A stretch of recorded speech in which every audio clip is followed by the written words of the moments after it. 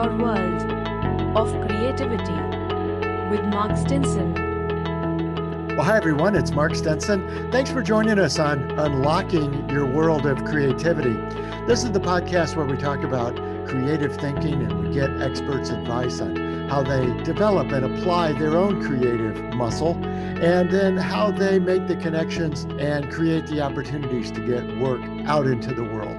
And today, I'm just so pleased to have as my guest, Sandy Rodriguez. Sandy, welcome to the program.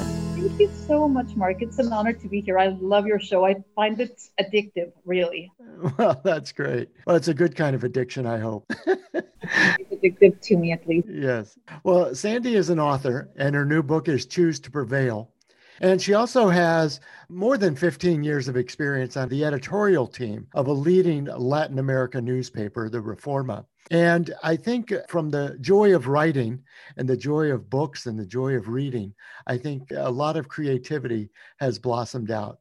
I also was just telling Sandy, I follow her on Instagram and love that she's an author, an artist, and even an amateur winemaker. So all the creative people that have been on this program have a wide variety of interest. And Sandy, I'm just curious, what is so interesting to you about a number of creative pursuits? You don't just have one creative outlet, you have many, don't you? I think that's exactly the case, Mark. And I also find it very interesting that you say that that has been a constant among your many guests. And it is true, because one of the ways that creativity is developed, at least in my view, is by drawing from a range of experiences, a range of fields in order to create or generate something new. So I believe that people who are creative in general do that. They get interested in just a lot of things. They do a lot of things, many pursuits. It's like a two-pronged situation, because on the one hand, it's an outlet for a creative mind. And on the other hand, it's fuel for creativity, in that the more fields you get interested in, the more, let's say, elements you have to use when creating something new, when coming up with something entirely new or original. Yeah, and I think, when I say the creative guests have had a variety of interests, I find that their titles have lots of commas and slashes and hyphens. It's this hybrid and overlap of creativity. And I think that's what you're describing too. I think so. And I would venture to say that also describes you. You're also a person that has been involved in the medical technology field and the branding field, obviously media, clearly, as an author as well. And yes, definitely. That's something that is the mark of a creative person, which is not allowing oneself to be pigeonholed or boxed into a specific category, but rather branching out into different fields. That's absolutely the case, I think. Yes. Yeah, well, very good. Well, tell us a little about the new book. The book is Choose to Prevail. And boy, this word prevail often has a very strong and powerful connotation. But the fact that you see it as a choice beyond just the action, but you have to choose first. Tell us about that and how the book speaks to that. Absolutely. Well, I'm happy that you find that the title is impactful. I believe that it is, especially because the word prevail is just so fascinating, in that it implies having become victorious. It implies winning. It implies triumph, but it also implies overcoming something or having struggled with something previously. For instance, if you've always been winning, you're not really prevailing necessarily, because that would not imply the overcoming of a challenge. So in the case of choosing to prevail, it is really what I'm trying to invite the reader to do, is to zone in on whatever it is that is causing them grief, whatever they're struggling with, whatever their challenges are, and just overcoming that, choosing to overcome that and finding the way out of that in order to become, say, triumphant over that obstacle. So that was basically the intention behind the title. And as for the book itself, Mark, I think that this is well, if I do say so myself, it's a different kind of motivational book than you might find in general. Let me tell you why. I've seen many reviewers and readers on Amazon and elsewhere describe the book not so much as a self-help book, but as the same experience as going out and having a cup of coffee with a friend or a glass of wine with a friend. It's very conversational. It's not in any way a book written from the perspective of I am this all-knowing entity and I have all the answers. No, it's more of a launching pad for exploration, similar to what you would have after a talk with a very supportive friend. And after speaking with your supportive friend, which would be me, I want you to feel very confident, very bold, very with your faith in the future stronger than before, with your sense of agency also stronger than before. So that's something that I want the book to create, the experience of the book to be. And other readers have described the experience of the book as a hybrid, as a combination between self-help book, a memoir, and a philosophy book all wrapped up into one. So I found that like a very interesting and very flattering description. I'm glad that that is the way people are perceiving it. And I'm just very happy with the way that has been coming along, especially because I really put my heart and soul into this project, Mark. Yeah, for sure. You know, and it's interesting you talk about these hybrid thoughts. I liked in the book description that it can increase self confidence while lowering this kind of stress, you know, and giving you a little bit of inner peace. How does the idea of building your confidence bring inner peace in your view? I think one, in a sense, begets the other. For instance, it's very hard to feel confident and feel bold if you're stressed out about something. Let me give you a very specific example. Many people struggle with public speaking. Now, you do need a certain degree of self confidence to go out in public and just share your ideas, but you really cannot do that until you're centered in a way, by which I mean you need to feel like the world is not out to get you. Any paranoid ideas. If you're feeling more confident than usual, maybe you had a success or a triumph in some area, that gives you like a certain sense of faith in the future. This went well, maybe things will continue to go well. So I think they go hand in hand, Mark. It's very hard to feel completely conflicted, completely uncertain about the future and still feel super confident, or the other way around. It's also difficult. I think it's very helpful to build one, and that will help you develop the other. That's so good. And I guess from your own experience, Sandy, you know, thinking about throughout your career, when have you faced these kind of confidence challenges? And what steps did you take to, in your words, prevail? Well, very specifically, I think that when people are very young, it's very easy to feel insecure about things, more so than in as years go by. And when I was younger, I found it difficult to fit in with different groups or cliques or just situations where I would have liked to fit in. This was partly marked because my family lived in many different places, different countries, and also I myself went to many different schools. And you know, when you're little, when you're a child, a teenager, let's say middle schooler, of course it's very difficult to be an individual. What you want most at that time is often to fit in, and that's something that I would have liked. However, it was very challenging for me because, well, maybe I spoke about things that they were unfamiliar with, or even my accent might have been odd in certain places, or my choice of words, or even my viewpoints, because in many cases I was an outsider.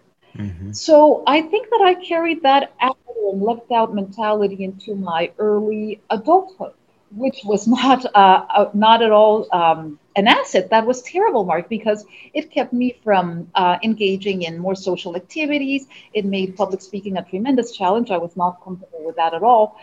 But then I was able to parlay these little, shall we say, idiosyncrasies into a very successful career. And let me tell you why. I'm a little quirky too, so that's adding to the fact that I was a bit of an outsider. That might have made me unusual in many cases, a little bit outside of the norm. But when it came to journalism, all of these liabilities magically became assets because A person that has a large vocabulary, that comes from learning different languages, well, that's very valuable when you're writing, that's a fact. Additionally, a person that has an outsider point of view is very, very given to finding interesting story angles, so that's also important as well. And certainly, a person that is quirky or has many interests or has been to many places or has traveled, that also lends itself to perspectives that are a little bit outside of the norm. And media outlets look for that. Media outlets do not normally want to follow the herd, they want to stand out. And if they find a person that is a little bit different from the rest, well, that person might be very welcome in many media outlets. So I was able to have a very successful career in media even at a young age. And even today, when I've moved a little bit away from that and into a different career path, I still write for different media outlets here in the US and also in Mexico. And I believe that's something that has helped me, let's say 90% of people are offering as well. So I think that I was able to turn something which is not necessarily good, which is being very different or quote unquote weird, into something that was favorable in the end. Hmm. Well, and there's always that, well, I was going to say risk, but it's almost assured that we creative people, once we do get the work out there, it will be judged. And we can be scared of that judgment. You even make a point in the book about how haters, and we always say haters going to hate, but how haters could actually be something that could be flattering. Why is it that that criticism can be turned inside out? Well, let me tell you, Mark. I mean, right now people have very, very short attention spans. We're all being pulled in a million directions. If we put something out there, being a painting, an article, a speech, whatever it may be, quite honestly, it's very difficult to get it seen. Even if we're actually putting it front and center for the audiences to see, it will not necessarily be seen. Now, if it actually is seen, it will not necessarily be liked by all. Why? Because the only things that are liked by each and every viewer are things that are tremendously boring, tremendously uninteresting. I cannot imagine things that are not hated by anyone unless it's something extremely boring, say a piece of blank cardboard, a piece of dry toast.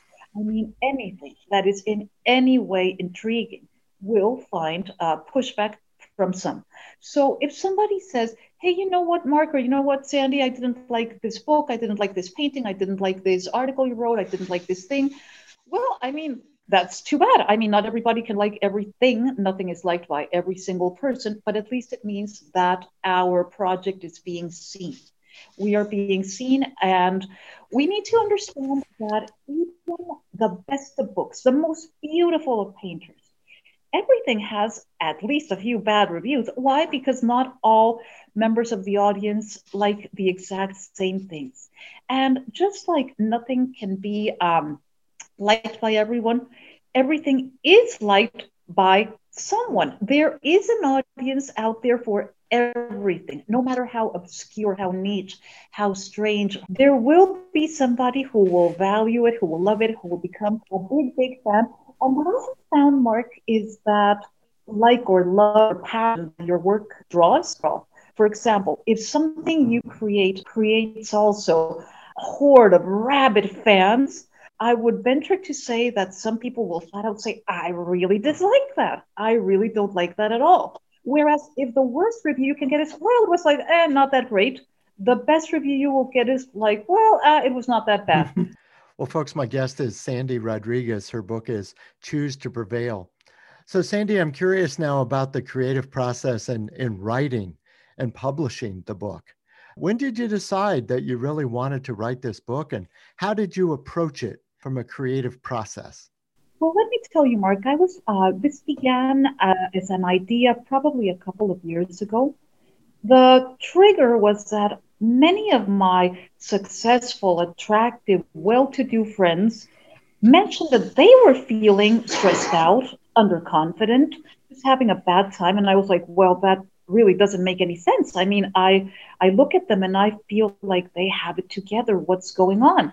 So I thought, well, it might be that if they're going through difficulties, maybe a larger audience is going through difficulties as well. And I thought I would put together a book which would include the very same things I would tell my personal friends, the very same suggestions that I would give my personal friends. Well, I had to create a book that had certain situations going on. For one thing, many of the people I know are not huge fans of reading, to be honest. In many cases, because they're just extremely busy people. Maybe they read for work, but they don't have a lot of time to engage in their pleasure. So I figured I need to make something for them and for readers similar to them that is easy to digest, that is comfortable, easy to read, a quick read that can simply be kept in your home after you complete reading it and just be referred to whenever you need to, but that it won't be a tremendous time commitment. So I decided to limit myself to 100 pages. That was my limit. I said I will not go beyond 100 pages. So I set that as a boundary for myself with the intention of making this a book that can be read over the course of an afternoon. And that in turn, Mark, I think created more space for creativity. And sometimes establishing a little bit of a boundary is helpful. Like for an artist saying, okay, I will only paint using greens or purples.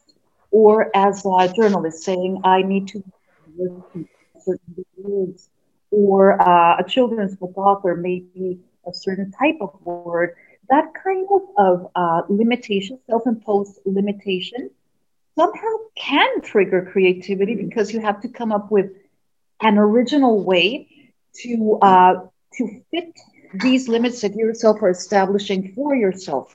So that worked for me in regard to the book, knowing what I wanted to do, which was fit advice that will be helpful within a small amount of pages. Well, that was important too, because it would not allow me to be repetitive. It would not allow me to drive the same point home over and over and over, that I was able to address a number of topics in a short amount of words. And when I say a number of topics, I really mean a large amount of topics. For instance, I broach things such as the death of a loved one, or how to make peace with your physical appearance, or how to regulate your own moods through art, or how to get more comfortable with public speaking, or even how I myself overcame a phobia. So it's a little bit of everything, small bite-sized chapters that you can read in a few minutes.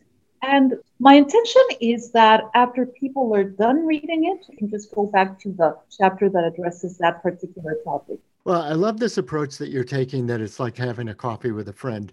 Yeah, this very conversational style for sure. And I guess the power of those words. I mean, imagine you were having coffee with one of these friends who is struggling to rebrand themselves, restart in a new year, reinvent themselves. Where does that power of words and this creative approach help them? What would you say over that cup of coffee to a friend like that? Saying, Sandy, I'm struggling, I'm feeling terrible, I'm a loser, I would say, stop, stop, stop. So, and there is a very specific reason for that. I firmly believe that whatever you say after the words I am eventually does come to pass. It eventually does become true. And there are many schools of thought that agree with that. There are religious reasons, philosophical reasons, psychological reasons that all point to the fact that you should think carefully about whatever it is that you're saying after I am. Let's say that my friend were, let's say, switching careers or thinking of switching careers. If they keep saying, I'm stuck in a rut, I am always going to be in this field, I am bored to death, that's no good, Mark. I think it would be better to start the conversation by saying, I am expansive, I am always moving into new and interesting things, I am a person with a wide range of interests, and even going as far as to saying, I am very successful in whatever new venture I embark upon, and just try to get into a better frame of mind. That's step number one. Step number two is understanding that it doesn't matter what your age is or how long you have been in a specific situation. It can be changed, and it can be changed overnight. Now, I think I'm an example of that. I was an editorial coordinator and an editor for my newspaper for over 15 years. I loved it. I did not dislike it. I did not dislike it at all. I enjoyed it. I was very passionate about my work. but I had my own reasons for choosing to move away from that. And it was quite a risk. It was a very risk, Mark, because it was something that I did in midlife. I quit a very successful job and a very successful career to move to a new country and look for a new field and basically start over from scratch. And I was able to do it. And while I'm not necessarily a special magic person, so I believe that if I can do it, my friend can do it, our listeners can do it, anybody can do it. It's all a matter of taking that bold step, knowing that it can be done, and in certain cases, not going, not jumping in, with your eyes closed. You do need to know what you're getting into, but you still need to do it in a bold and confident manner. That's so good. And this word choice keeps coming back, doesn't it? That you choose to make that step, you choose to make that next move. Exactly, exactly, because that's the thing. I mean, things don't happen magically. They don't happen unless you want them to happen. People do have more of a sense of agency or more of a sense of control over their lives than we are led to believe.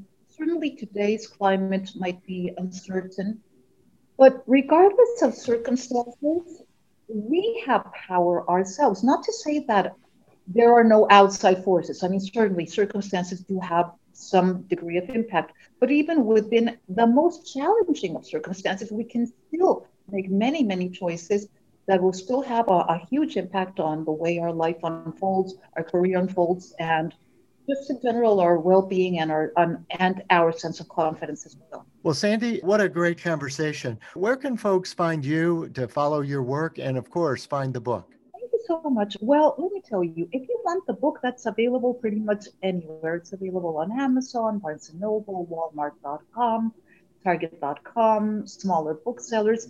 It's quite easy to find. But if anybody wants to delve a little bit deeper into what the book is about, let me tell you, I had to have a virtual book launch rather than a regular one due to COVID, and it was televised and it is currently available to stream on a streaming platform in case anybody cares to take a look. That is on www.heartofhollywoodcinema.com. That is a new streaming platform, and people will be able to watch the book launch there, which ended up being super fun because it included cocktail recipes, it included original rock music that was inspired by the book, if you can believe that. It included international guests. It was just a super fun activity. And I think your listeners, especially if they're creative people, will enjoy that. We will have people from all walks of life. We have an actor, he will be there. We will have a media personality, a mixologist, even a financial expert who is talking about a very unique and creative project that he's working on. So it's something very out of the ordinary for a book launch, and I hope your listeners will enjoy. Well, it sounds like something great to watch. And you're right, that took a little extra creativity to launch a book in this era, right? Oh, absolutely. And I think that your listeners will be quite surprised to see what we came up with because it was really something out of the ordinary. I've seen a few book launches during COVID. Not to say that there's anything wrong with this because, of course, we're all very limited, but most are basically just a person at their coffee table, reading from the book. And we tried to do something a little bit more attention grabbing. So we went a little bit, the extra mile, and I think people appreciated that. In fact, the music was a big deal here because it was composed by two people that were actually inspired by the book. So that was quite unique. Their names are Eva Garcia Luna and Roberto Tejada.